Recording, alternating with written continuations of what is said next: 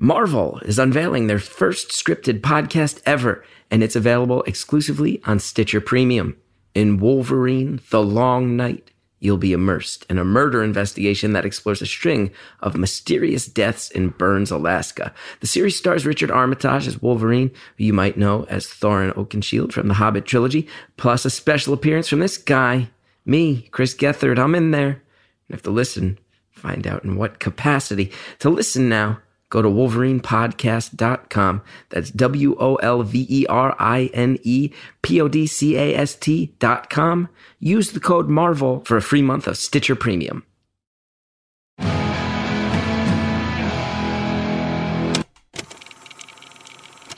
Hello to everybody telling secrets at Awake. It's Beautiful Anonymous. 1 hour, 1 phone call. No names, no holds barred. I'd rather go one-on-one. I think it'll be more fun, and I'll get to know you, and you'll get to know me. Hello, everybody. Chris Gethard here. Thanks for listening to Beautiful Anonymous. You may notice a weird tone right now in the intro here. That is not the same room tone. We're not in the studio right now. We're at the offices for the Chris Gethard Show. We're actually in a dressing room just off of the studio. The show is coming back, baby. March 20th, back on True TV. Switching to Tuesday nights, 11 p.m. It's coming back. Just a quick reminder, right? I've mentioned this on the show before. The paywall's coming. Any episode older than 6 months, it's going behind the paywall a few weeks from now. So anything older than that you want to keep and have on your hard drive, download away. Don't say I didn't warn you. You want to go get those oldies but goodies, go grab them, keep them. Last week's episode was our live episode at the Bell House with the guy who went from being a drug dealer to, he claimed, a brain surgeon. I'll tell you, this was a divisive episode. Got a lot of tweets about this episode. The Beautiful Anonymous Facebook community, which you should join, blew up. I mean, a lot of people really did not love the graphic descriptions of what happens to animals during lab testing, which I understand. A lot of people felt like the caller was a little flippant about that. Caller, though, let's everybody remember, the caller went vegan. The caller was profoundly affected by this to the point that the caller made a profound lifestyle change. The caller actually showed up in the Beautiful Anonymous Facebook community and offered up some explanations. You know, I think the caller, it's funny, the caller was reading some of these emotional reactions and some of the criticisms and said, you know, I was nervous. There was a live crowd. So I was trying to sell it and perform a little bit. And I was as freaked out as anybody by the animals, all that stuff. You should go in that group, join that group. You read that response. It's really nice. I enjoyed the call. I enjoyed the drama that surrounded it because it was civil and it was kind. And that's what I love about the Beautiful Anonymous community. People disagreeing, people criticizing, people questioning, but almost always respectfully. Not so many comments that are like laced with curses and accusations. Good, kind people listen to this show. Thank you guys for being out there. This week's episode, I tell you, I planned a wedding once. And it was a nightmare. My wife and I both agree. Planning a wedding. Anybody out there who's been married, I got to say, I know some friends of mine who have been like, oh no, planning my wedding was a breeze. I'm like, how'd you do it? And they're like, oh, we our parents helped us pay for everything and we got a wedding planner. It's like, well, that's easy. You had it easy. Mine was a real stressful DIY affair. Our caller today is about to get married. It tells us about all the stress of that. We reminisce, bounce off each other with those opinions, those experiences. And I tell you, mine was a nightmare, and I didn't have anything close to the family drama that the caller had. Fills us in on a lot of stuff about her dad, revelations along the way. I think you're going to enjoy it. It's like a nice laid-back one with some drama dropped in. And at the end of the call, listen, stay tuned. You're going to have the outro. You're going to have all the music, the stuff you're used to. A lot of you guys are accustomed to turning off the show. Don't do it. Because it's our 2-year anniversary. 2 years of this show. I feel very lucky. And our old friend, Ron Paul's baby from the first episode. We had a follow-up call a year ago. We're not doing a full follow-up call this year because we had a mini call live at the Bell House in Brooklyn. One of the weeks, with the third week there, Ron Paul's baby, we actually called in, checked in with him live in front of a crowd. It's about maybe 5 to 10 minutes, Jared? And yeah, probably like 10 to 15, actually, maybe. But you get this little mini call with Ron Paul's baby. It is well worth listening to. Ron Paul's baby was so funny that night. So hilarious. Worked that crowd. And such a good time, such a great thing to hear from our old pal. So a lot of the people found the show when Ron Paul's baby was featured on This American Life. You want to hear how our old friend's doing?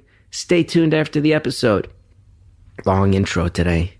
Sorry about that. Some people don't like them, but a lot of info to share. Anyway, let's get to the call. Thank you for calling Beautiful Anonymous. A beeping noise will indicate when you are on the show with the host. Hello? Hello, this is... And I just said my name. You're not supposed to do that. Again. I did it to the producers. Is this Chris? It is. Now we gotta bleep something in the first line. I'm so sorry. That's okay. I'm a failure. Yeah, so am I, in my heart. We can be pals, though. We can be failures together. I'd like to think we're pals. Oh, that's so nice. I think we're pals because I listen to you all the time, and that's probably a little bit creepy for you that people think that. It's nice. It's nice. Sometimes it's a little intense. Sometimes I'll meet people in person, and they'll start telling me things as if we are, longtime tried and true friends. And I try to remember that that's an honor, although sometimes I'm hearing things that social norms would dictate I shouldn't hear. I can understand that. How are you doing today? I'm good. It's very early in the morning. I'm getting things going, and I'm glad this is the way we're starting. But, I ate a Kind bar. An RX bar. Nice. I ate an RX bar, and I took my vitamins. I'm feeling good. It's very important. Yeah, they put the ingredients right on the front. RX bar. Excellent. Yeah. How are you? I'm good. It's an interesting week. How's that? I'm getting married this weekend. Oh, congrats. Thanks. And then I'm getting my gallbladder out right after that, a few days after that. It's very exciting. That sounds like a nightmare. It's fine. It's very funny. We keep saying, these are the memories. So were you planning a honeymoon right after the wedding? You had to delay or no?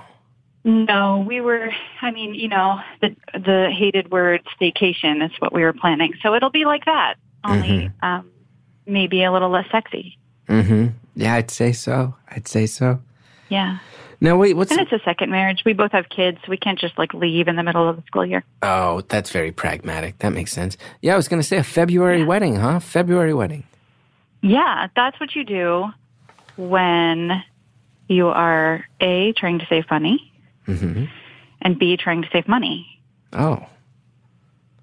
Yeah. Yeah. So, a February wedding in a not tropical climate on the East Coast. So it's an indoor affair. It's an indoor affair. It's a Sunday brunch because waffles and oysters. Those don't always mix. Oh, I think they mix. I think it's brunch. Really? I tell you. I'm very excited. I'm a New Yorker, and people are brunch obsessed. I've never been totally sold on brunch. I'm not trying to make you overthink your wedding, but I've never been totally sold on brunch. It's too late anyway. So here's the deal. I like dinner food for breakfast. And I I do like breakfast food for dinner. To me, it's more the timing. It's more. To me, it's more. You're eating a meal at a weird time that throws off the rest of my clock for the rest of the day. Oh, I can see that. So I guess it's probably good for Sundays when it's kind of timeless and you're just kind of lounging around anyway, and you eventually get out to breakfast, but some people want to eat lunch. That's, And I do understand. The roots of the word brunch. Practical meal. I also think that as someone who doesn't drink, I do think it's a good excuse to have a mimosa or a Bloody Mary to kick the day off. I get that. But that's not my bag. Our Bloody Marys are going to be pretty rockin', Chris, I got to tell you. Now, how can you make that guarantee? They're going to have a crab claw and a shrimp. Ooh. I know. Now you're talking my language. Yeah. So the Bloody Mary good. itself serves as a sort of base for something of a traditional seafood cocktail. Yes. Ooh. It's going to be pretty great. I'm excited. Classy move. My fiance says I'm most excited about oysters, like oysters first, then marriage. Wow. So, second marriage for both of you. How many kids do you each have? We each have 2. Mm-hmm. His are teenagers, and mine are in elementary school. They're twins. Twins. So this is something of a real-life Brady Bunch situation. It is indeed. Wow. Yeah. And we're lucky because the kids are all great and get along. Well, they get along best with the ones who aren't their, blood siblings. Oh, that's funny. The twins are still young enough that they bicker all the time. Are they identical twins? No, they're not. It's a boy and a girl. Oh, a boy and a girl. Mm-hmm. Well, bickering is to be expected. Yes. Amongst I feel like I'm the most boring caller so far. Listen, no, not I gotta at all. tell you. Not at all. Not at all. I can think of at least 10 off the top of my head that have been more boring than this. 100%. I'm sure I didn't listen to those. No, you didn't, because we haven't released them. I'm just kidding. We haven't released them. Oh, right, great. Oh, but yeah. So, now I feel yesterday... bad. Hold on. Anyone who's listening who called through who hasn't been released, I promise you were probably just waiting to release it. I'm just kidding. There have not been dozens of boring ones. It's only been one or two. He just feels guilty. He's not going to release them. Yeah, that's okay. It's all right. Some things hit the cutting room floor. It's the hard truth of this entertainment biz. Excellent. So my friend sent me a Facebook message yesterday, and he's like, "Are you ready for a new Facebook obsession?" I'm like, "Yeah, I'm totally ready for a new podcast obsession." And I was like, "Yeah, I'm totally ready for a new podcast obsession, always." And he's like, "You might have already listened to it because it's like 90 some episodes in." And I was like, "Oh. What is it?" And he was like, "It's Beautiful Anonymous." And I was like, "That's my favorite podcast." Oh, awesome. So it's very exciting. Yeah, so it's kind of strange that I made it through today. I've never even got past the busy signal. Look at that. And here we are. What would you like to talk about today, Chris? Would you like to talk about my Brady Bunch situation? Or would you like to talk about family history? Would you like to talk about politics? I bet you like talking about politics with guests.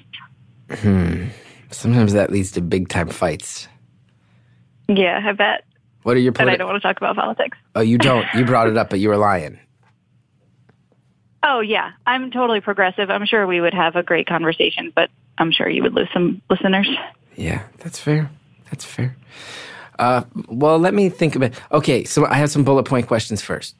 One. Okay. What is it that causes a gallbladder to need to be removed? Oh, this is so good. Are you ready? I have sludge in my gallbladder. Oh. That's a medical term. Oh, come on. No. It's on the report. It's 9:49 a.m. where I am. What are you doing to me? It's 9:49 a.m. here, too. Sludge in you got sludge. What is sludge? What is sludge composed of? So what they said is that it's sort of like stones that haven't fully formed yet. So they're all like mini things in there. I don't know. It's gross. It's on the report, though. My doctor apologized. He was like, I'm sorry, it's a medical term, but you have sludge. And what? You feel pain? Do you feel stomach pain? Is that? Yeah, it's like kind of like under your right rib. It's sore. I'm not really having any attacks right now because if you don't eat any fat, it's not going to act up too much. So it's like tender to the touch right now, but doesn't really. Pardon me. It's but it's funny because I have Crohn's disease, and you had another guest with Crohn's disease. I remember. So I think I might have ignored the pain for a while, just thinking it was normal, normal for me. So, yeah. And does this count as a major surgery? Is this a major surgery? No, I think it's going to be laparoscopic. What's that mean? It'll be out the same day. Oh, you get to go home that day. Yeah, but the timing is funny. Yeah, it is. So, how long you been with this guy? This guy, 4 years. 4 years. And how long were you with your ex? 15 years. I started dating him when I was 19. Wow. And you were dating all sum total together that long, or married for 15 years? We were married for 8. We were together for 7 before that. And what happened? You just got together too Maybe that young? should have been my clue. You married too young? You realized that it wasn't a lifelong match? Or was there more to it than that? There was more to it than that. Uh-oh. Yeah, there was more to it than that. Bad dude? Yeah,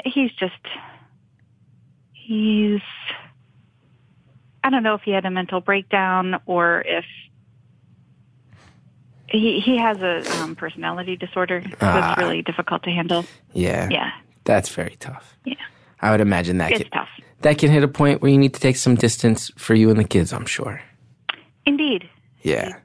So. Are you still in touch? Yeah, I don't want to yeah, I mean, we have kids and, he gets them every other weekend and. So he's still trying. Does the best he can, I guess. Okay. Yeah, he does the best he can. Well, this all sounds very diplomatic. Yeah, I'm being very diplomatic. Yes. I might, because I'm on the phone with Chris Gethard, on the phone with my girlfriends, I'd be like, oh my God, did you listen to what he just did? He's so ridiculous. So you talk shit. You talk but on the shit phone if with this is, you feel like you have to be a little more prim and proper. Yeah, I mean, and if anybody listened to this and said, oh, I recognize her voice, I know exactly who that is. Yeah. Then it would seem like I was trashing him. And yeah. I'm not looking for you to trash anybody. Maybe one day this will be archived and my kids will hear it. Yeah, the twins. No, I'm not looking for you to trash anybody, but I just want to put it on record that I'm always down for a gab fest. I want that on record. Oh, I've got lots of juicy stuff. We need to talk about some juicy stuff. What's the juicy stuff? Oh, there's so much. Okay, so, all right, so my dad is my stepdad who adopted me. But he's always been my dad, right? He's the guy who took care of me when I was sick and watched movies with me. And he's my dad. Taught me to ride a bike. He's my dad. Yes. My biological dad. Okay, yes. What? No, I was going to say he's everything but biological, but he is your dad. Yeah, he's going to meet me. I'm going to go see the surgeon today before surgery, and he's going to meet me there. He's my dad. Yeah. But my mom actually was married twice before. Her first husband died when they were very young, tragically. And then her second husband was my father, my biological father, and he left before I turned 2. So I didn't really remember having him around, but he was in my life, and I would see him, every other weekend or so growing up. Mm-hmm. And she kept me close to his family because he was not super involved. So I would go to my grandparents' house every day after school. And I think my grandmother, was really on top of making sure that he got me when he was supposed to, because they really cared about my mom and me. And they died about 9 days apart when I was 10. And then after that, he kind of dropped off. I didn't hear from him. And through middle school, it was kind of difficult trying to get him to talk to me and tell him hey, why don't we talk anymore? Even before that, it was awkward, but we didn't have a bond. Mm-hmm. You know what I mean? He was always very distant. And he'd done some awful things to my family, his parents and that's not good. The way that he treated them over the years. And, besides the stuff he did to my mom, which was just awful. He was just nasty and mean and just awful. Anyway, so I didn't see him for years and years. You still there, Chris? I am. Excellent. So I didn't see him for years and years. And then I saw him at a cousin's wedding when I was in my 20s before I got married the first time. And he wanted to dance and then was trying to ask me about my life. And I was just he and my ex have this thing in common where they they're kind of showy, but just not authentic at all. Mm-hmm.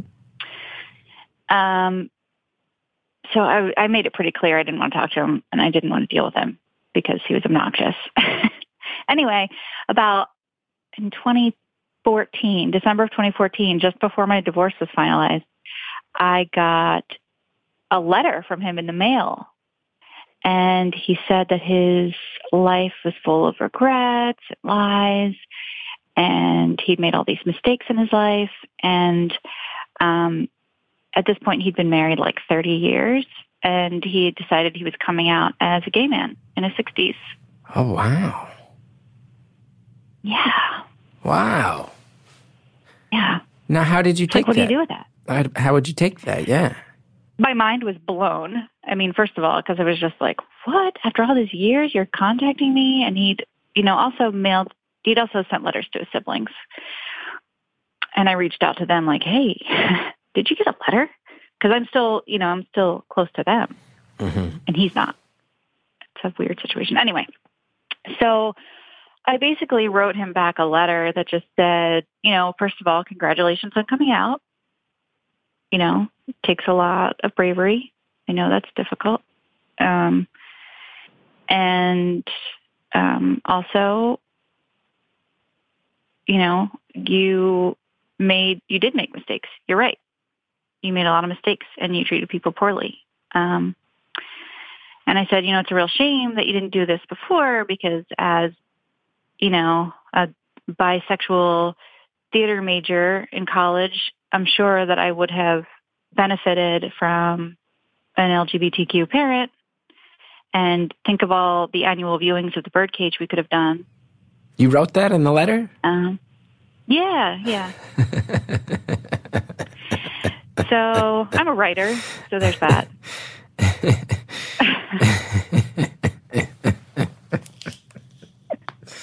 The Birdcage.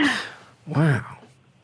Now, Right? do you think the fact that he was closeted, maybe, do you attribute some of his, why he was like pushing people away or disconnecting? Do you feel like that maybe Sure. was rooted in his struggles or discomfort with embracing who he was? I'm sure that's part of it. But at the same time, being in the closet is not an excuse for abusing people. Right.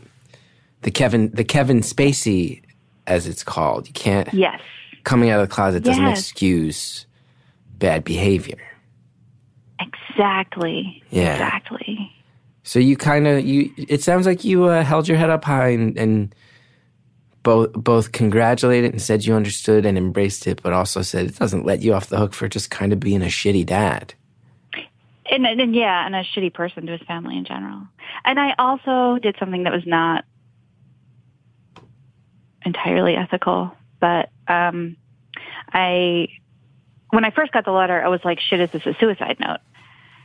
So I was like, I don't want that on my hands. So I started calling mental health facilities in the state where the letter had come from.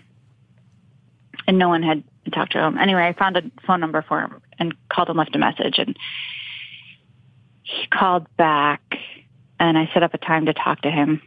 And at that point, when I talked to him, I knew that he wanted to talk to me about who I was and what my kids were like. But really, all I wanted to know was some stuff about my grandfather's World War II service. Mm-hmm. So I definitely entered into that conversation wanting to get something out of it Wow. for myself. You were just looking for a little family history about World War II. Yeah. Well, my grandfather was at Normandy. Many of my Wow. grandfathers were.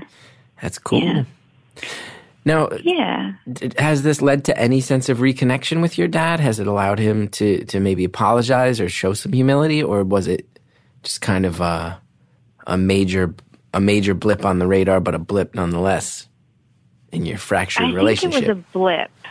Wow. I mean, I told him if he wanted to talk again, that he would need to apologize to my mom. He'd already apologized to his siblings, or I would have included that.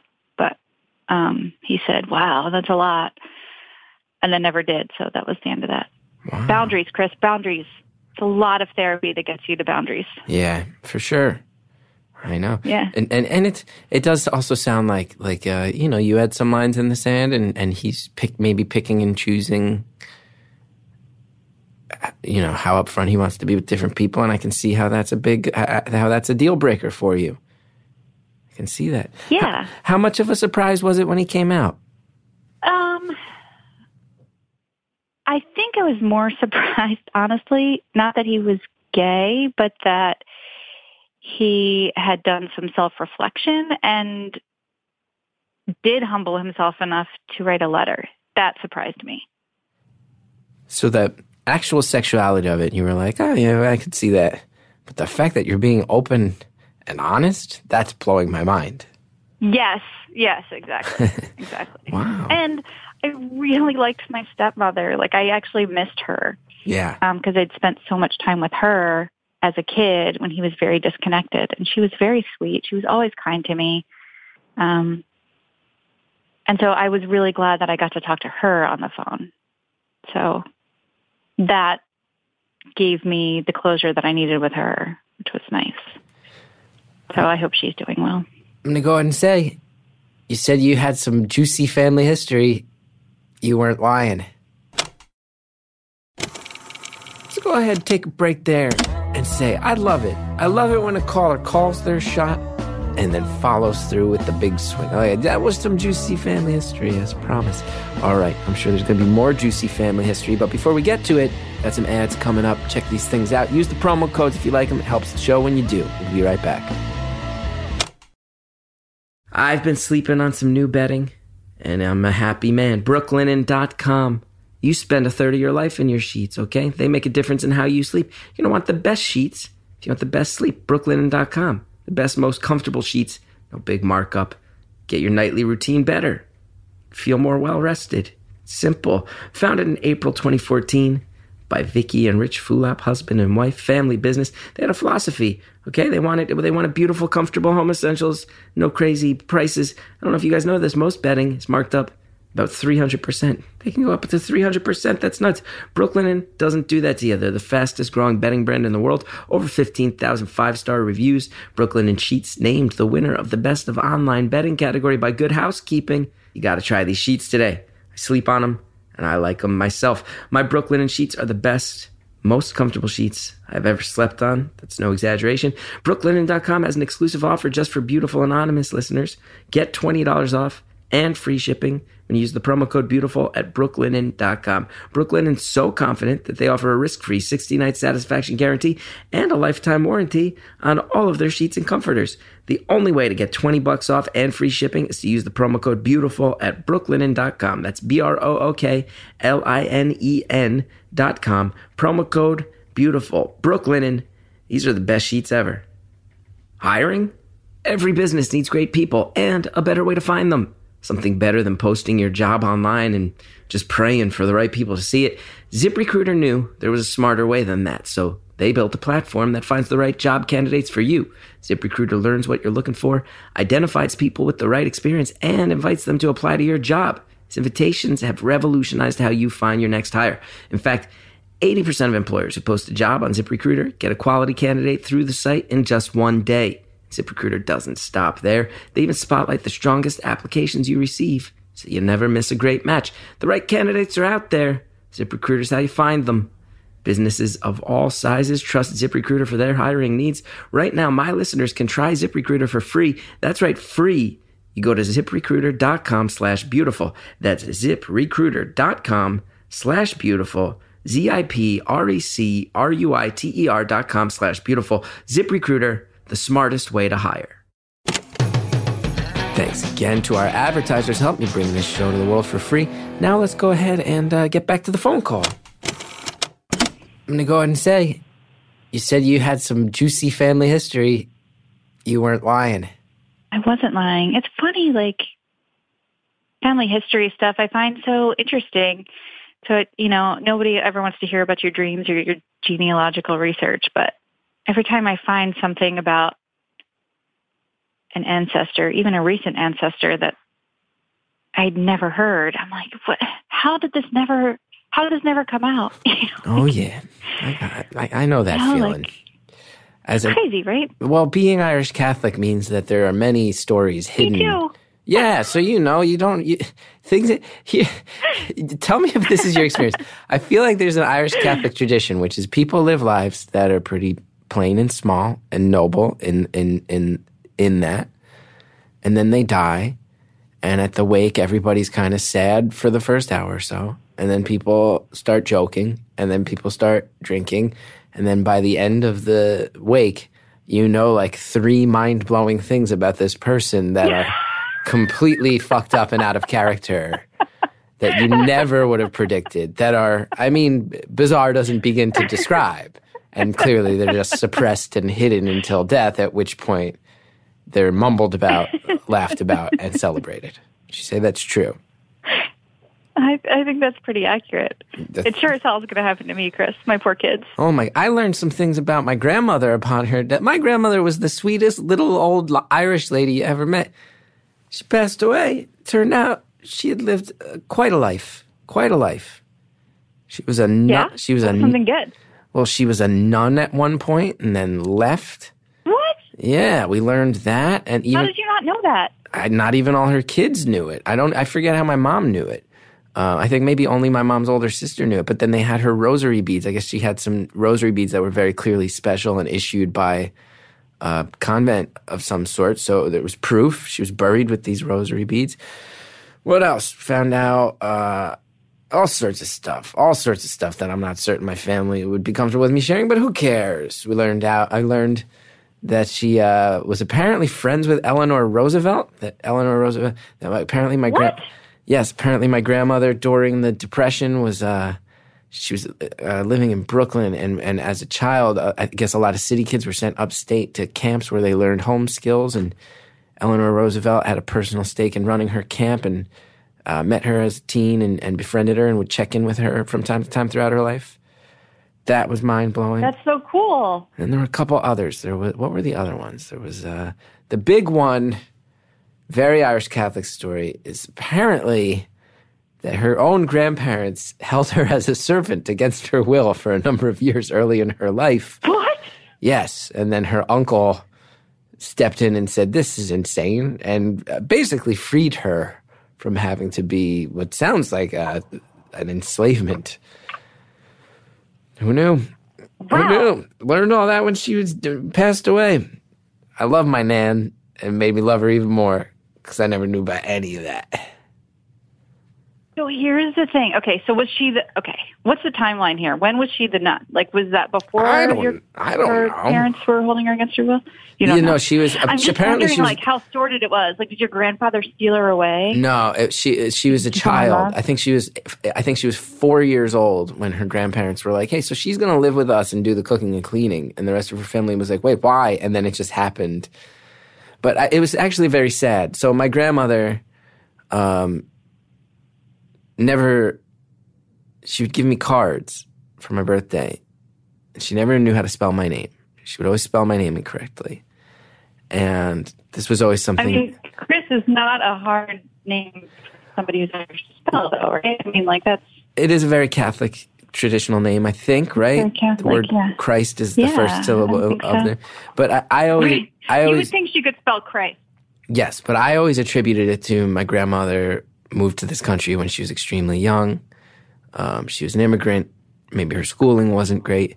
But then it was later revealed to me that she didn't have schooling because during this stretch she was not allowed to go to school. So it was actually a very sad thing and a sweet thing. And now I've been mean to Nana. Well, you kind of you did kind of shit on my grandma a little bit. I'm sorry. I'm sorry. I love grandmas. I love old people in general. Yeah, me too. I love a good grandma. Who knows? Yeah. You said your kids are going to find some things out at your funeral. What are we talking here? Oh, nothing I want to tell you, Chris. Damn. I mean, shut it down. Maybe when we're not on the phone anymore. Shut it down. Well, then I couldn't tell you, so that sort of defeats the purpose. I don't know. I'm sure they'll find out about, just like we do with our parents, other relationships and stuff. Yeah. Yeah. Now, I did know... I don't have anything too crazy. Well, you did drop in very slick fashion that you're bisexual as well. Yeah. Yeah. How's that? It's, I don't know. It's, what is it like to not be? I don't know. Here's the thing. I'm not attracted to very many people in general. Mm-hmm.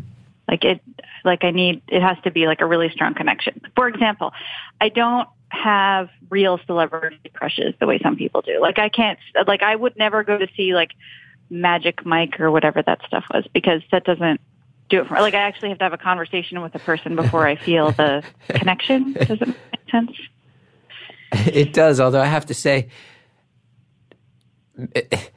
Magic Mike is a confusing cultural touchstone to explain your entire sexuality via. Well, I'm just saying, like, I wouldn't go to see, like, a movie because it has, like, a bunch of attractive people there. Like, objectification isn't something that's part of my sexuality. Right. Like, I'm not hugely visual.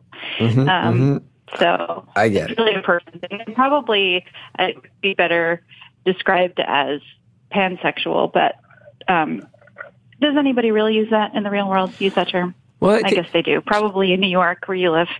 Well, let me, just for the sake of our listeners and myself, I understand that these are things that are often viewed as related to each other, but maybe you can explain the differences just for anybody who might be curious. Oh, gosh. Wow. I don't know that I'm like the right person to be that spokesperson. But, yeah, no, I'm not. I don't want you to be. Yeah. We're on the same understanding in the way that I would define it for myself is bisexual, as you're saying, you're attracted to both men and women. And pansexual, you are attracted to people who identify with all sorts of genders. Right. That makes sense. Yeah. Right. That you kind of don't see the spectrum in the way traditional people might. Would that be fair to say? That it's not really a concern yeah, I think that's accurate. Yeah. Okay.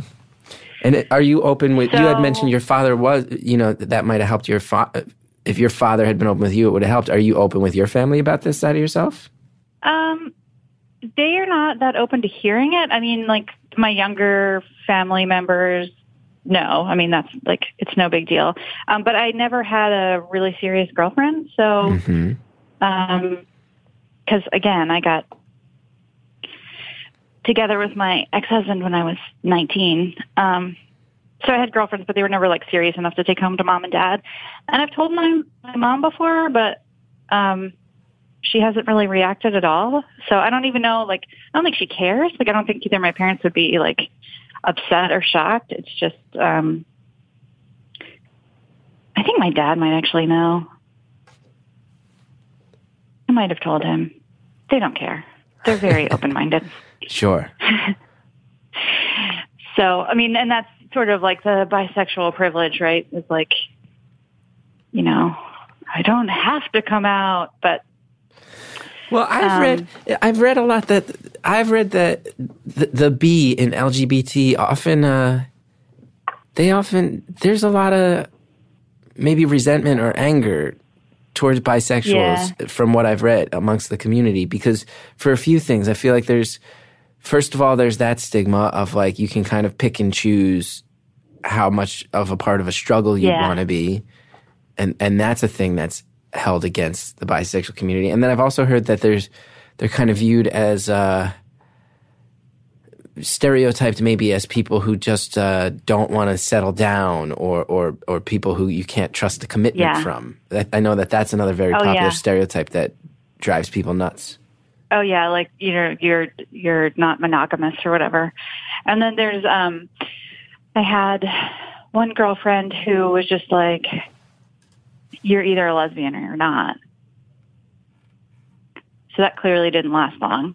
Yeah. So you were like, so I was like, well, no. Actually.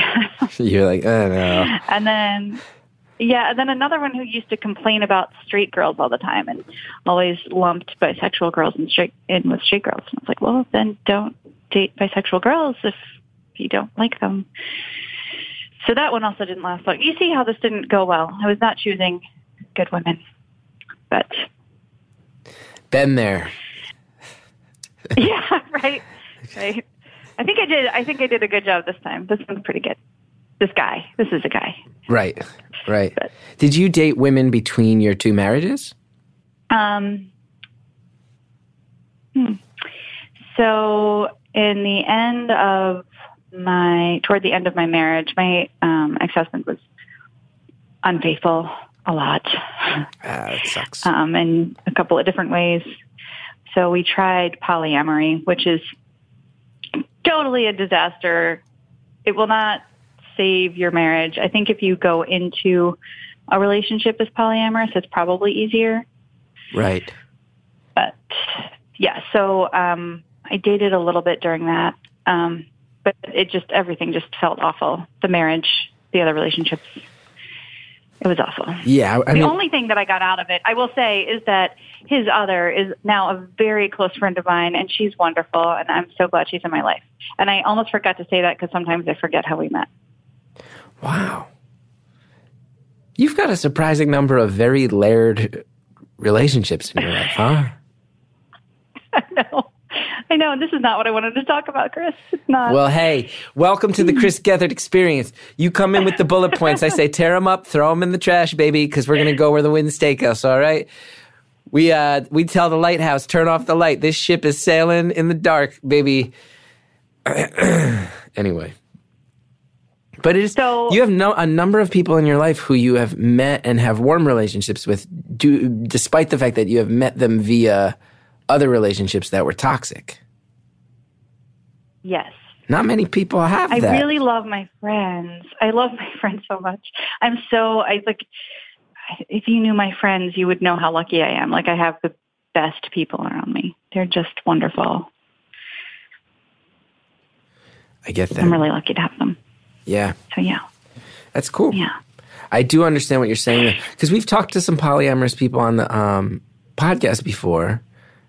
And and they were like, this is how it really is. I think it's just like any other relationship, every single one is different. Of course. But I do feel like what you're saying is something that I've read frequently, which is that trying to use what is a lifestyle commitment as a Band-Aid to fix a pre-existing thing is a recipe for disaster very often.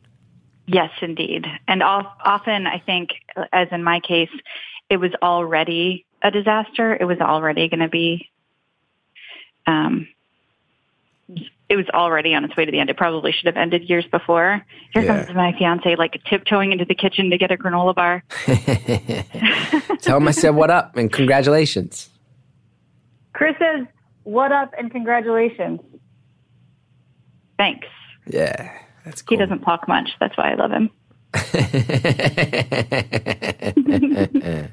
That's always good. Strong and silent, they say. He is. He's wonderful. Yeah. He used to be my boss. Come on. Okay, we'll get into that in a second. I just wanted to echo on the polyamorous stretch. I did just want to say, we've all had sad sex, right? Anybody who's gotten out there a little bit has had some sad sex. Sure. And I would have to imagine when it is sex aimed at fixing a relationship and it's not fixing it, I would imagine there must be a feeling of loneliness in the bedroom that is insurmountable. Oh, yeah. I mean, I think, now being a full-blown grown-up with a real relationship with, good intimacy and passion, I now see that's something that we didn't have. So you got what you were missing now. You hit the jackpot. Yeah. I hit the jackpot. I'm so lucky. But his memory is really bad, so I think that's why he still loves me. So I really hit the jackpot. That's amazing. That's amazing. So wait, he's your boss. He forgets everything. I'm like, don't you remember that time that I was really awful? And he was like, nope. So you wake up every day and you're like, I just want to remind you that I'm a pain in the ass. And he's like, I don't know what you're referring to. And then you just move on. It's like 50 first dates. Nice. It's pretty great. Very nice. So wait, he was your boss. Scandalous. Scandalous. Well, he was my boss years ago, and then we reconnected because I needed a conference speaker for a job that I'd had at the time when I was going through the divorce. So I was like, I want a speaker from the type of business that he's in. I almost let it slip, Chris. Yes. And I noticed, so yes. I contacted him. You know what? What? What'd you say? I said I noticed that you almost slipped. I almost slipped. So when you reach out for a speaker, do you have it in the back of your mind of like, oh, that boss was kind of a hottie? Do you have that in your mind at all? I mean, not really, kind of. I mean, I really, really respected him, and I knew that he was divorced, but I was really just reaching out for professional reasons, but I was happy to reconnect. Right. Because I would imagine as someone who's not attracted, as someone who's not often attracted to people, I would imagine when you are attracted to someone, it must stand out and stick in your guts. Yeah. So I was attracted to him when I worked with him. Right. For sure. So but it stands out. We never crossed any lines at all, ever. So you reconnect. So we reconnect. We meet at this restaurant, and the restaurant's closed on Sundays, which is when we were supposed to meet. And we both live in this town. We live in a really small town. There's one restaurant, the Subway at the gas station. That's not really where you met, is it? You didn't really go meet. Yeah, so we met. No, not at the Subway. Not at the Subway. At the little restaurant. Okay. It's like a little greasy spoon, like a little diner. How small is this town? Yeah. It's small. 700 people. Is that true? Yeah, small. Wow. So everybody knows everybody's business. Yeah. Let's go ahead and pause here because we got ads. That's how the show lands on your inbox every Tuesday. But here's a teaser. How did this new love come about? Gotta find that out. We'll find all that out and much more when we come back. Today's show is sponsored by Talkspace, the online therapy company that lets you message a licensed therapist from anywhere at any time. I know you can't imagine fitting something else into your life, another appointment, another obligation, right? Well, guess what? With Talkspace, therapy is as easy as just sending your therapist a message. You get something off your chest whenever you need to. You talk about everyday challenges at work, at home. You talk about life, whatever you want. You don't have to get in a car and commute anywhere. You don't even have to leave your own office, okay? And nobody's going to judge you. All you need is a computer with an internet connection or the Talkspace mobile app. You can improve your mental health. I'm a big fan of improving your mental health, putting some energy towards it. We pay so much attention to our physical health. Pay attention to your mental health as well, okay? And therapy, it doesn't have to be this thing where you're venting your innermost thoughts or digging into childhood memories. It can be simple, practical, everyday strategies for stress management, living a happier life. Having a therapist, all it does, you ask me, gives you a person in your life who their job is to talk to you. They have to listen. They're trained to listen. And then they help you make some positive changes. The Talkspace platform has over 2,000 licensed therapists who are experienced in addressing life challenges we all face. To match with a perfect therapist for a fraction of the price of traditional therapy, go to Talkspace.com/beautiful. Use the code BEAUTIFUL. You get $45 off your first month and show your support for the show. That's beautiful at Talkspace.com/beautiful.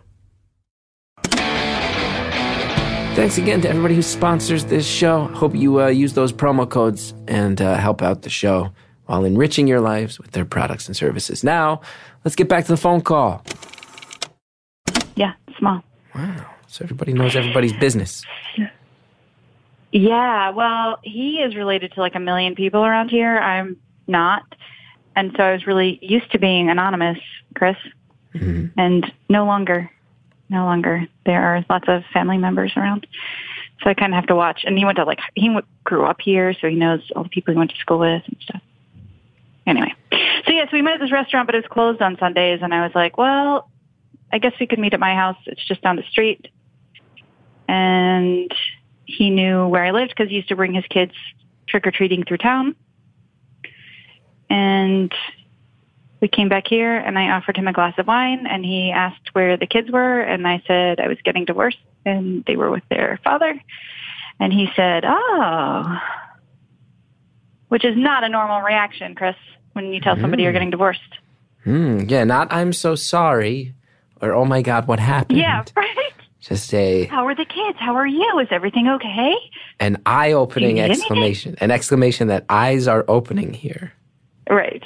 Mm-hmm. I was like, that was an unusual response. Mm-hmm. Anyway, we talked for 4 hours about the conference and about life, and then he started texting me, which he had not done in the years since I had worked at the place of business where he also worked. Mm-hmm. So I was like, this is unusual. And then a while later, he asked me to dinner. At the restaurant. He said it's at a different restaurant, a he said better it's restaurant. a in the Monday, bigger town. Tuesday, Wednesday, Thursday, Friday, or maybe Saturday. Shall we try the restaurant again? Oh, it's open during football season Okay. on Sundays. Oh, that's okay. And I think actually they have breakfast on Sundays now, but Well, good for the restaurant. It's a Sounds small like town. business is good. That sounds like business is good. That's Yeah. good. Okay. And then you They get deserve together. it. Now, how do you feel about the fact that Yeah. you're about to have teenage kids out of nowhere? oh, well, we moved in together a couple of years ago, so they've been around. But I try not to be their parent because they were so old when we started dating and getting serious. I just feel like that would have led to a lot of resentment. So I just try to be a trusted adult friend. Look at that. Makes sense. You got a real head on your Hello? shoulders. You got a real head on your shoulders. Oh, thanks. Yeah, they're great kids. It's not really hard. They make it easy. Yeah. That's good. So, and they're funny and weird and interesting. Just like all kids. You've walked an interesting path, my friend. I didn't even talk about what I was going to talk about. What were you going to talk about? We got 18 minutes left. Let's sink our teeth into this shit. Oh, we have 18 minutes left. All right. Okay. All right. So, did you, I don't want to identify, let me figure out how to say this in a way. So, I have a close female relative who,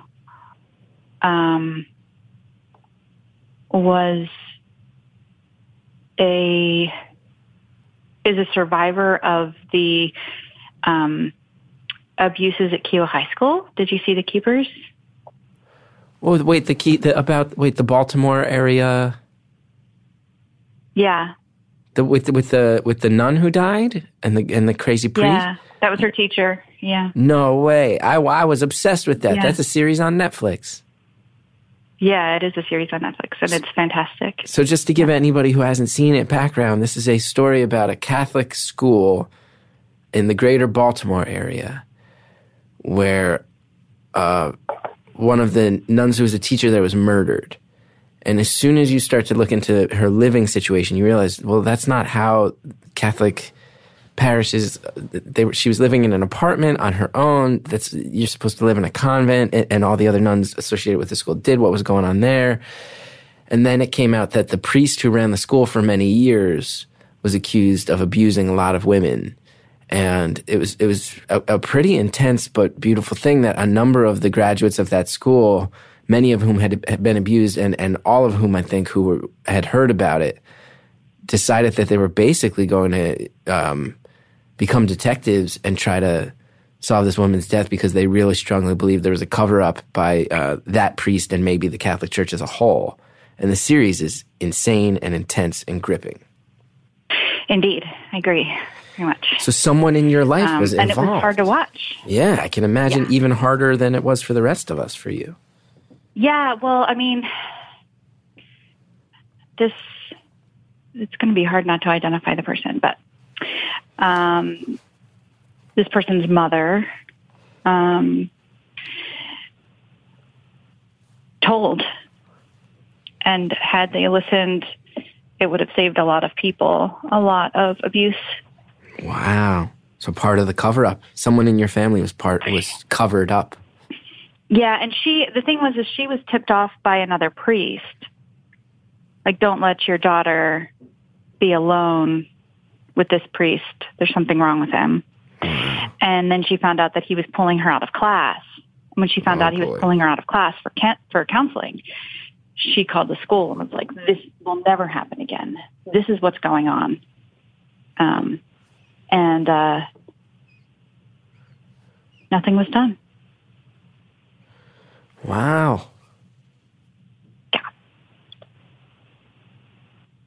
So yeah, hats off to Abby and Gemma. They're amazing. They're the sleuths who have been trying to solve. The two central amateur detectives at the core of The Keepers. Oh my God, aren't they so great? Yeah, they're badasses. Yeah. They're badass. And also, let's give a little shout out to Teddy, Gemma's dog. Okay. Wow. You remember the dog? Can't say I remember the dog. Not gonna lie. I'm sorry you said that. Okay. Do you know the dog personally? No, I don't know the dog personally. All right. Then I don't fear retribution. I do not fear your ability to actually put me in the hot seat on this one. I don't think that she would be cruel. I don't think there's a cruel bone in Gemma's body anyway. But yeah, so I am no longer Catholic. Yeah, that'll chase you right away from that church. Yeah. That old church, yeah. So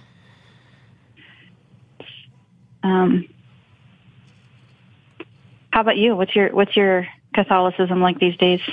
I would say very evident culturally in the amount of guilt and shame I feel every day, and the way that I constantly think people are mad at me, and the way that I can't do simple things like if a waiter brings me the wrong order, I'll just eat what they bring me because I feel like they'll be mad at me if I send the order back.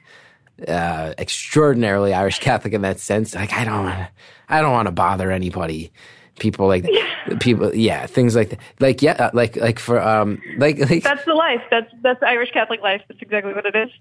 It is, and I tell you, and again, I'm not a fancy guy, and also very Irish Catholic to reject the idea that you could be fancy or should be fancy in any way.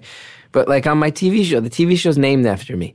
Yesterday, we started the writer's room up again, and someone had stored a treadmill in my office. I shouldn't have a it's not a big office. And people witnessed me personally trying to drag it out by myself when this is a minimum 2-man job. And they were like, let me help. And I was like, no, I don't want to put anybody out. They were like, there are people hired specifically to carry things on television show productions. You don't have to carry the treadmill yourself. I'm like, no, I don't want anybody else to have to do a thing. So how many injuries have you gotten over the years from that level of guilt? Oh, I mean, a number of physical. And if we're including emotional scars, then I would say many of them are rooted in Irish Catholicism, for sure. For sure. Certainly emotional scars as well. Oh, yeah. The things that'll come about me at my funeral are going to... Yeah. You're going to blow people's minds. That's good. What are they going to tell? I mean, what are they going to talk about? Look, I live very publicly, so you can imagine any secrets I'm keeping are pretty choice. My whole career is public appearances and talking to people an hour at a time on the phone. You can imagine the secrets that are going to come out are juicy. Are juicy indeed. No, I don't have many juicy secrets. Yeah, I should read more tabloid articles about you. There's nothing very... Tabloid articles about me would be, this guy lives in Queens. Yeah. I meant to tell you, I really love listening to your music before the show started. I love listening to Hiccup, Look at that. Smith, and Billy Bragg. I'm missing someone. Levinson, right? Stevenson. Laura Stevenson. Laura Stevenson, yeah. I wrote it down so that I would remember. Now... A previous caller told me, okay, Laura wrote me and was like, I heard a caller on your show said that there was a marriage pact where I was supposed to marry her. Which episode was it? And I was like, I'm so sorry. There's been 100 of these. I can't recall off the top of my head. If anybody remembers which episode, Laura wants to listen to the one where somebody talked about wanting to marry her. So let me know. Here's the thing I noticed about you, my friend, is that you're someone who says that you don't react to visual, how would you phrase it? Like your sexuality is not rooted in, maybe like visual cues or lustfulness in that traditional sense. And yet I notice about you that lust follows. Well, yes, but it's something that you have to maybe unlock a little bit more than the traditional. And yet many of your defining life experiences have been defined by sexuality, sexual choices. I never really thought of it that way. Look at this. Your ex-husband's efforts towards polyamorism, your father coming out of the closet, a relative who was abused. Sexuality has played a major role in your life. Yeah, I mean, I think they have. Sometimes I kind of feel like I'm like this really normal, everyday person who's like living in a soap opera. Like somehow I stumbled into it. Sometimes things seem like really weird around me, even though I feel pretty okay.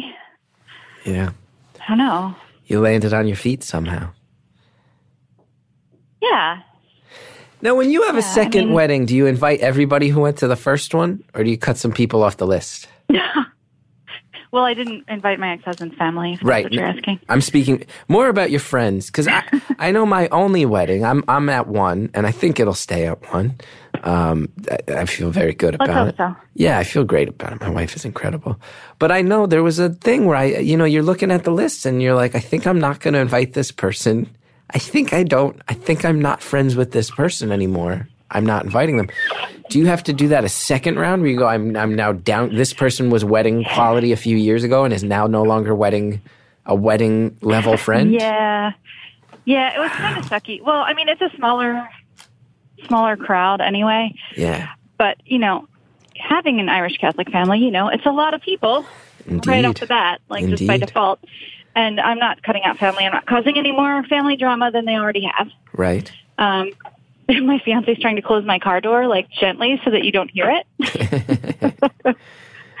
We're going to couples counseling or premarital counseling right now. Oh, wow. Yeah. So we basically did one of those things where we were like, let's invite people who are family. So it includes family. I'm sorry for all the noise. It includes, family and family-like friends. Mm-hmm. If we were going to have a holiday, these people might come over for a holiday meal, for example. Sure. Holiday inclusion level.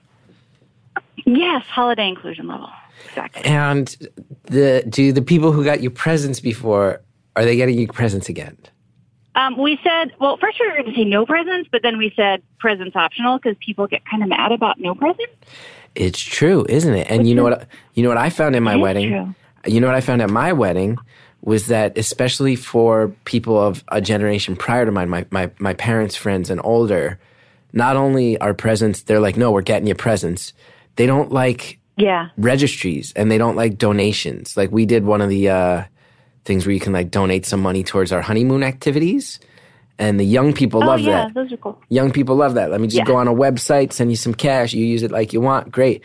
Other people are like, no, we're getting you a thing. I'm handing it to you. I'm leaving it on a table. That's how weddings work. Yeah. Getting you some crystal. It's a wedding. You must have crystal, or you're not a real married couple. Somebody gave us crystal, and it was lovely. And if that person's listening, thank you for it. But I tell you, I'm just so anxious about I'm going to break the crystal. Now I got this valuable thing in my life. I don't quite know what crystal's for. I don't. What kind of object is it? It was like 2 glasses. It was 2 crystal glasses. So I guess should use them. You should drink out of them. I'm going to sit here and drink my soda, my fancy sodas out of crystal. Yes, you should. You should absolutely drink your fancy sodas out of crystal. You said you were Irish Catholic. I would sit there feeling like, well, what am I thinking? I think I'm better than everybody now. No, it's that you are making use of a gift that somebody gave you and wants you to enjoy. And so you should you should turn your guilt into a sense of obligation to this person. Maybe I'll drink. I got a salted caramel Pepsi in my fridge. Maybe I'll drink it out of the crystal. That's what I also know. I think for the prior generation, having some crystal and the good silver was like a really big deal. The good silver and the good china. I don't think my generation cares as much about that stuff. That was like, you're building a home now. You got your good silver. Yeah. I mean, we're in the same generation-ish. Mm-hmm. I'm in that in-between generation that doesn't really exist. I'm an exennial myself. Yes. I'm an exennial. Yeah. Exennial. Although I did like the article that called it Generation Catalano. Oh, I haven't read that one. After Jordan Catalano of My So-Called Life? Yes, exactly. It's a good piece. Got the reference because that's an exact show that an exennial locked onto when I think the Generation X was a little too old and the millennials were a little too young. That's our show. We're exennials. That's our show. It is. Here's another way I define exennials. When I read that, I was like, yeah, that's me. Because here's the thing. Generation, we are also people who probably used the internet prior to the World Wide Web, but became most acquainted to it by being the first generation to really lock into the World Wide Web. Like, we were on BBS systems and AOL and CompuServe and Prodigy, but we weren't overwhelmed and confused by the existence of the World Wide Web. Oh, yeah. I just remember, like, these weird chat room kind of things that you could go into. I got myself in so much weird trouble in internet chat rooms in the pre-World Wide Web era.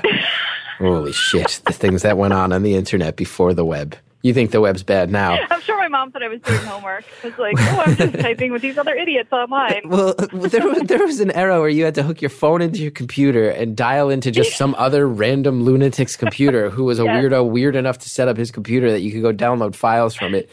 Those were bad people like those were the... And that's what I did. Oh, the BBS era is a quiet... The things I saw...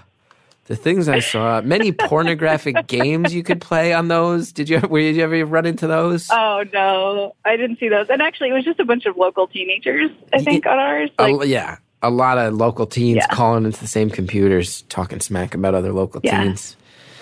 Yeah, it was usually like a trail of people writing LOL, which for years I thought that meant lagging online because it would just clog everything up and take forever because we were on dial-up. Because you're on a 2600K? And then, I didn't know that it was laugh out loud. But now I do. Yeah, we've caught up. Yeah, we've caught up to the lingo. So are people going to give you like another crock pot? And you're like, oh, I already have a crock pot. I use it once every 2 years. Well, being a mom, I use my crock pot sometimes. Touche. I used to use it more, but now I work from home, so I use it like when I have to do like a kid-friendly event where we have to bring a potluck or whatever. Oh, so that's how you're able to sit on a phone with me for an hour at 9 a.m. You work from home. Oh, well, actually, I'm off today because I'm going to the surgeon. Right. We're going to counseling, and then we're going to the surgeon. So I took off because I was like, there's no way I can handle work today and all of this. So I was like, I'll call Chris Gethard, see if I can get through. And I did. You nailed it. And I dragged some stuff out of you that you never thought the world would know. Yeah. Because I'm good at my job. So I'll never tell anybody that I was on here. I'm good at my job. Yeah, you are good at your job. Hold this one close to the vest. Keep it close to the vest as far as telling people. Yeah. So for gift, we did what we said was, please, these are optional. And if you really want to get us a gift, we would love a copy of an essay that you love or a poem that you love or the rules to a game that you enjoy. Pictures of your spouse being funny or your dog being cute would be great, like things that we can frame or we can press in a book.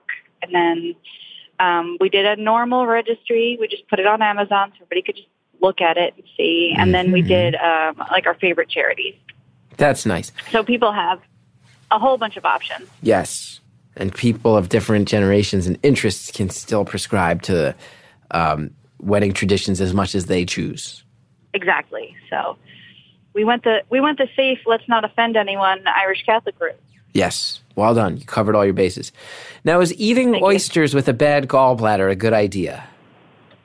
And Crohn's disease. And this is why. Oysters and Crohn's disease sound like they don't mix. Well, my Crohn's is probably not affected. It's not affected by food as much as stress. Some other people's. Mine is usually affected by stress. Yes. Raising twins as a single mom must not be good for Crohn's disease. Probably not. Going through a divorce was really bad for Crohn's disease. That's not. My body didn't like that. Yeah, that's not good. But now, it's pretty good. The gallbladder, you want to avoid fat. Mm-hmm. So the wedding cake is probably not going to be great, but the oysters will probably be okay. Now we got 30 seconds left. How do you want this thing to end? We got to stick the landing on Chris, this one. I love your show. I love that you advocate for good therapy, and I think that what you do is just lovely and wonderful in the world. And thanks for spreading beauty and joy. Thank you. I'm lucky I get to do it. Congrats on the wedding. Congrats on finding such a good partner. Good luck to you both, raising your kids in your wonderful new permanent family. Oh, thank you so much.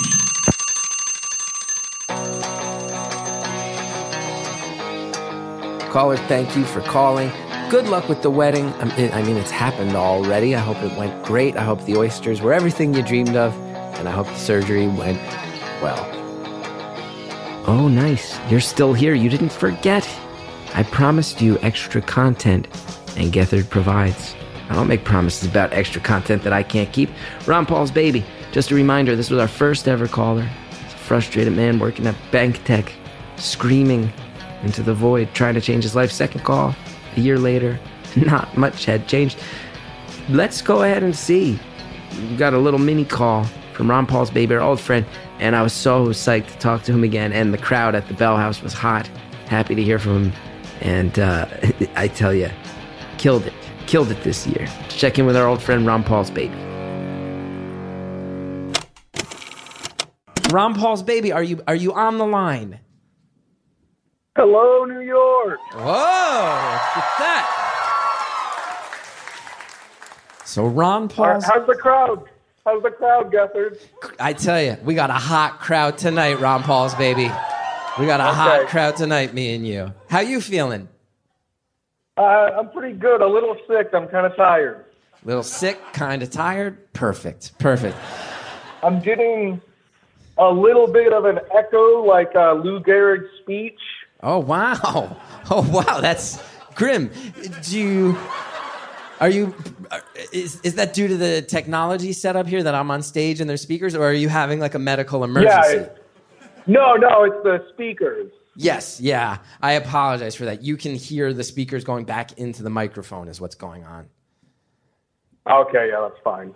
It seems to be clearing up. Can everybody stand up and put their hands over their hearts? You got to do what the guy says. Ron Paul's baby, you now have close to 400 people in Brooklyn standing up with their hands over their hearts. And I have to say, all these liberal Northeastern heathens are very concerned with where this is going.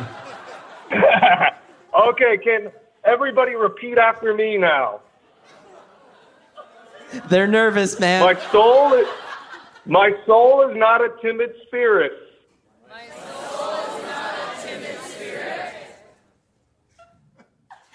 Only time can die. Okay. You've all been initiated now. You're what I'm calling Ron Paul's babies.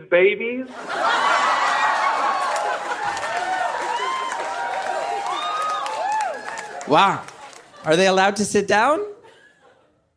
No, now everybody's going to need to file out of the building. I can't allow that to happen. I'm sorry. Chris flew me out to New York. He chartered enough buses. We're all going out for milk and cookies.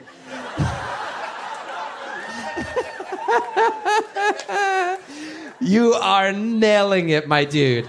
You are nailing it right now. I want to be clear, that's not true. I have bought you people nothing. I have rented no buses and purchased you nothing. Everyone's sitting down, killing it, having fun. Now, Ron Paul's baby, when we checked in a year after your first call, from what I remember, you had changed some things in your life. You seemed to have a lot of the weight was off your shoulders. You hadn't made any of the major changes that you were seeking in the first one, though. Outside of the job, right? You left Bank Tech. Mm-hmm. Yeah. I guess my big question is now: have you done the open mic yet? No, I haven't. I've been hanging out with some people doing open mic. You son of a bitch! How many years in a row are you going to break our goddamn hearts?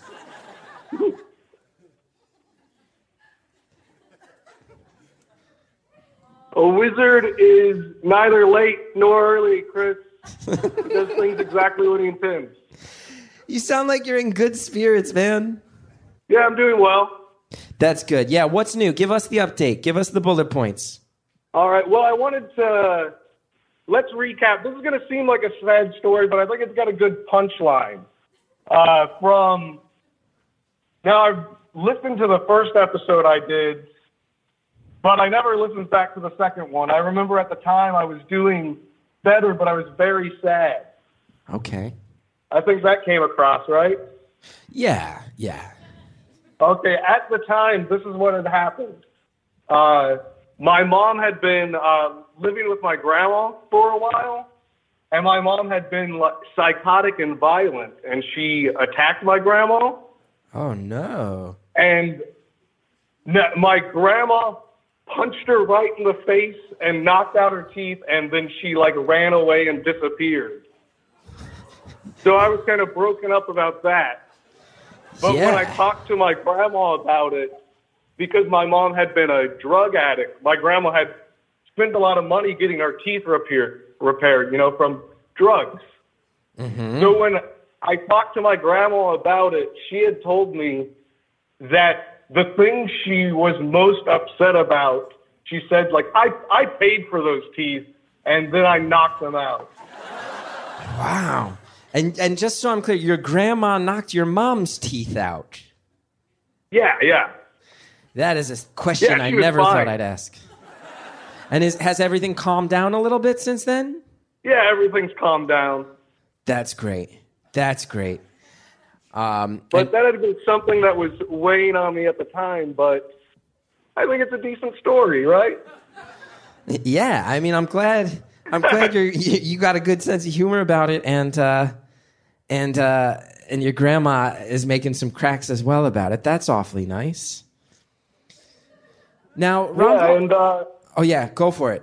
Oh, well, I thought, because I mentioned my grandparents, but I didn't really talk about them, and I feel like that's one story that helps kind of summarize who I was raised by to be who I became. Yeah. So I wanted to give a few details about my grandparents. That's a pretty good grandma story. My grandpa, he's the one who named me. I was named after a cowboy. Wow. He taught me to shoot with a 6-shooter, like out in the field when I was pretty young, without ear protection, and my ears rang for like weeks. And then his only excuse was that cowboys didn't wear headphones. All right. He was Cherokee, and he was in the Navy, and he had a lot of tattoos, the best of which were over each nipple. One said sweet, and one said sour.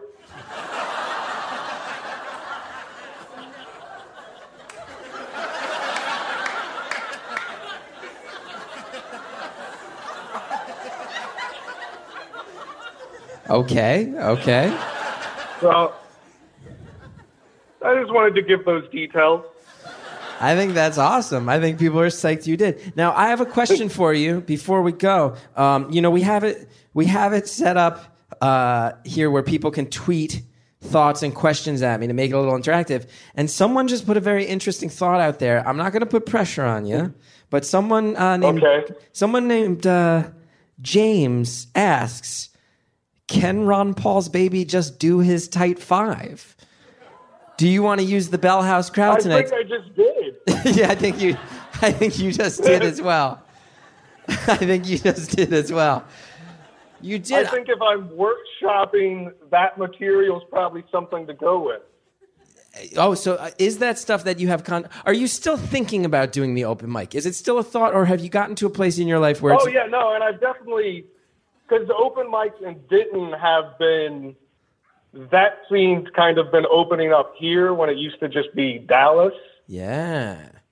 And as you may have experienced, Denton is a little more of a bizarre place than downtown Dallas is.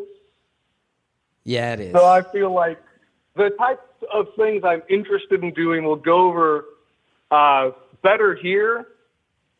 But what I think I am less interested in stand-up and more interested in what would probably be considered some sort of off-putting performance art. Uh-huh. Well, I mean, a Bell House crowd has no problem with that. I just talked to some of my friends recently about things I was planning on trying to do at open mics, and asked if anybody in Denton was doing things like that. And the response I got was that the only person they could think of was Gigi Allen. All right. So you're going to go put on some Gigi Allen-esque material. I think that's a great idea. And I'm going to make you this promise as we wrap up, my friend. we've now done 3 calls, 3 check-ins, and you say you still want to do the open mic every time. I will not stop doing this podcast until you do an open mic. I will not.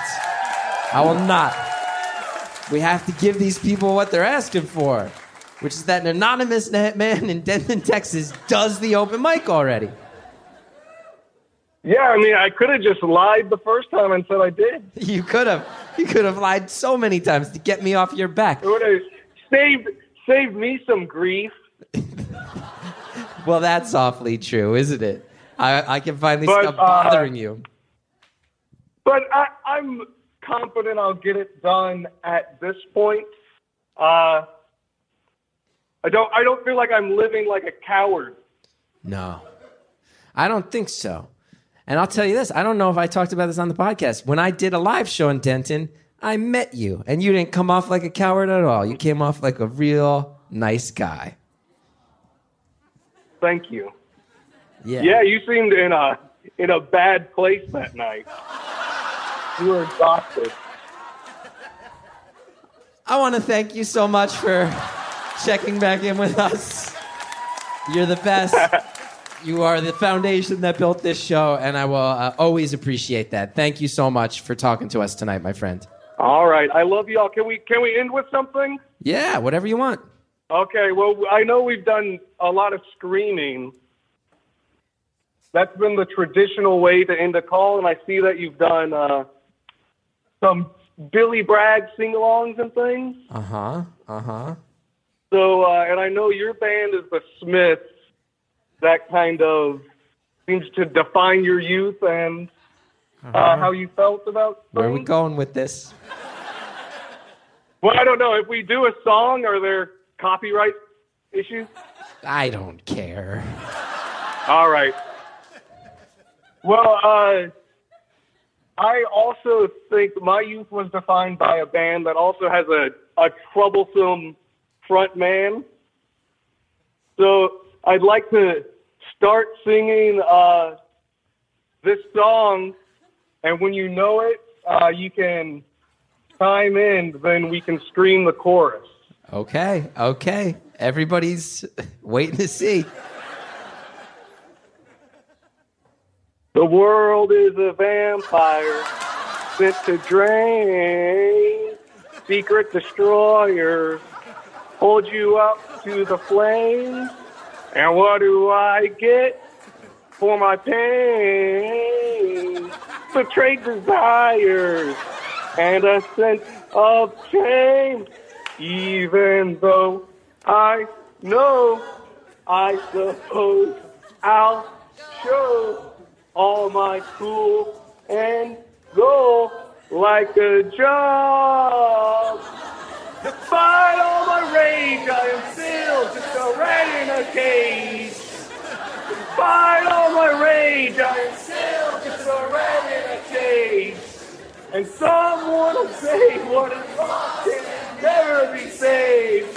Despite all my rage, I am still just a rat in a cage. Ron Paul's baby, ladies and gentlemen. Wow. Nailed it.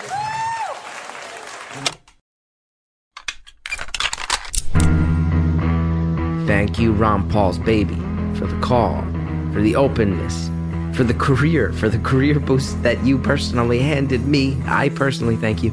I think all of our listeners thank you for always being so open and honest and charming and funny. Talk to you next year. And callers, listeners, I'll talk to you next week. Keep your eye on the Twitter, on the Instagram. I'll plug the phone number. I'll see you soon. Thank you to Jared O'Connell and Harry Nelson in the booth. Thank you to the Reverend John Delore Gretico who helped build this show in the early days. Thank you, Shell Shag, for all the great music. Want to know more about me? ChrisGeth.com is the website. Go there, touring dates, all that stuff's up there. You like Beautiful Anonymous, you can really help if you go to Apple Podcasts and you rate, review, subscribe. That helps so much more than you know.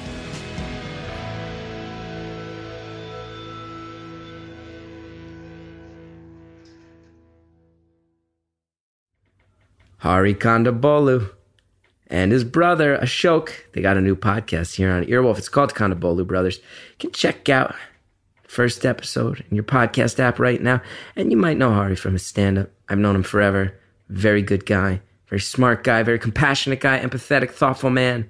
I have a feeling listeners of my show might enjoy him. Probably know him from his stand-up and his TV. Also, he's got another show on Earwolf called Politically Reactive, and a show as a performer, member of the rap group Das Racist. Remember them? The coolest thing in town, baby.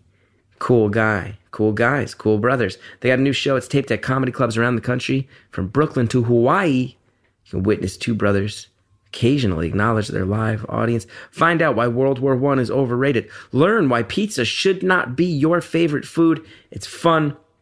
Subscribe to Contabolu Brothers now at Apple Podcasts, Stitcher, or your podcast app of choice.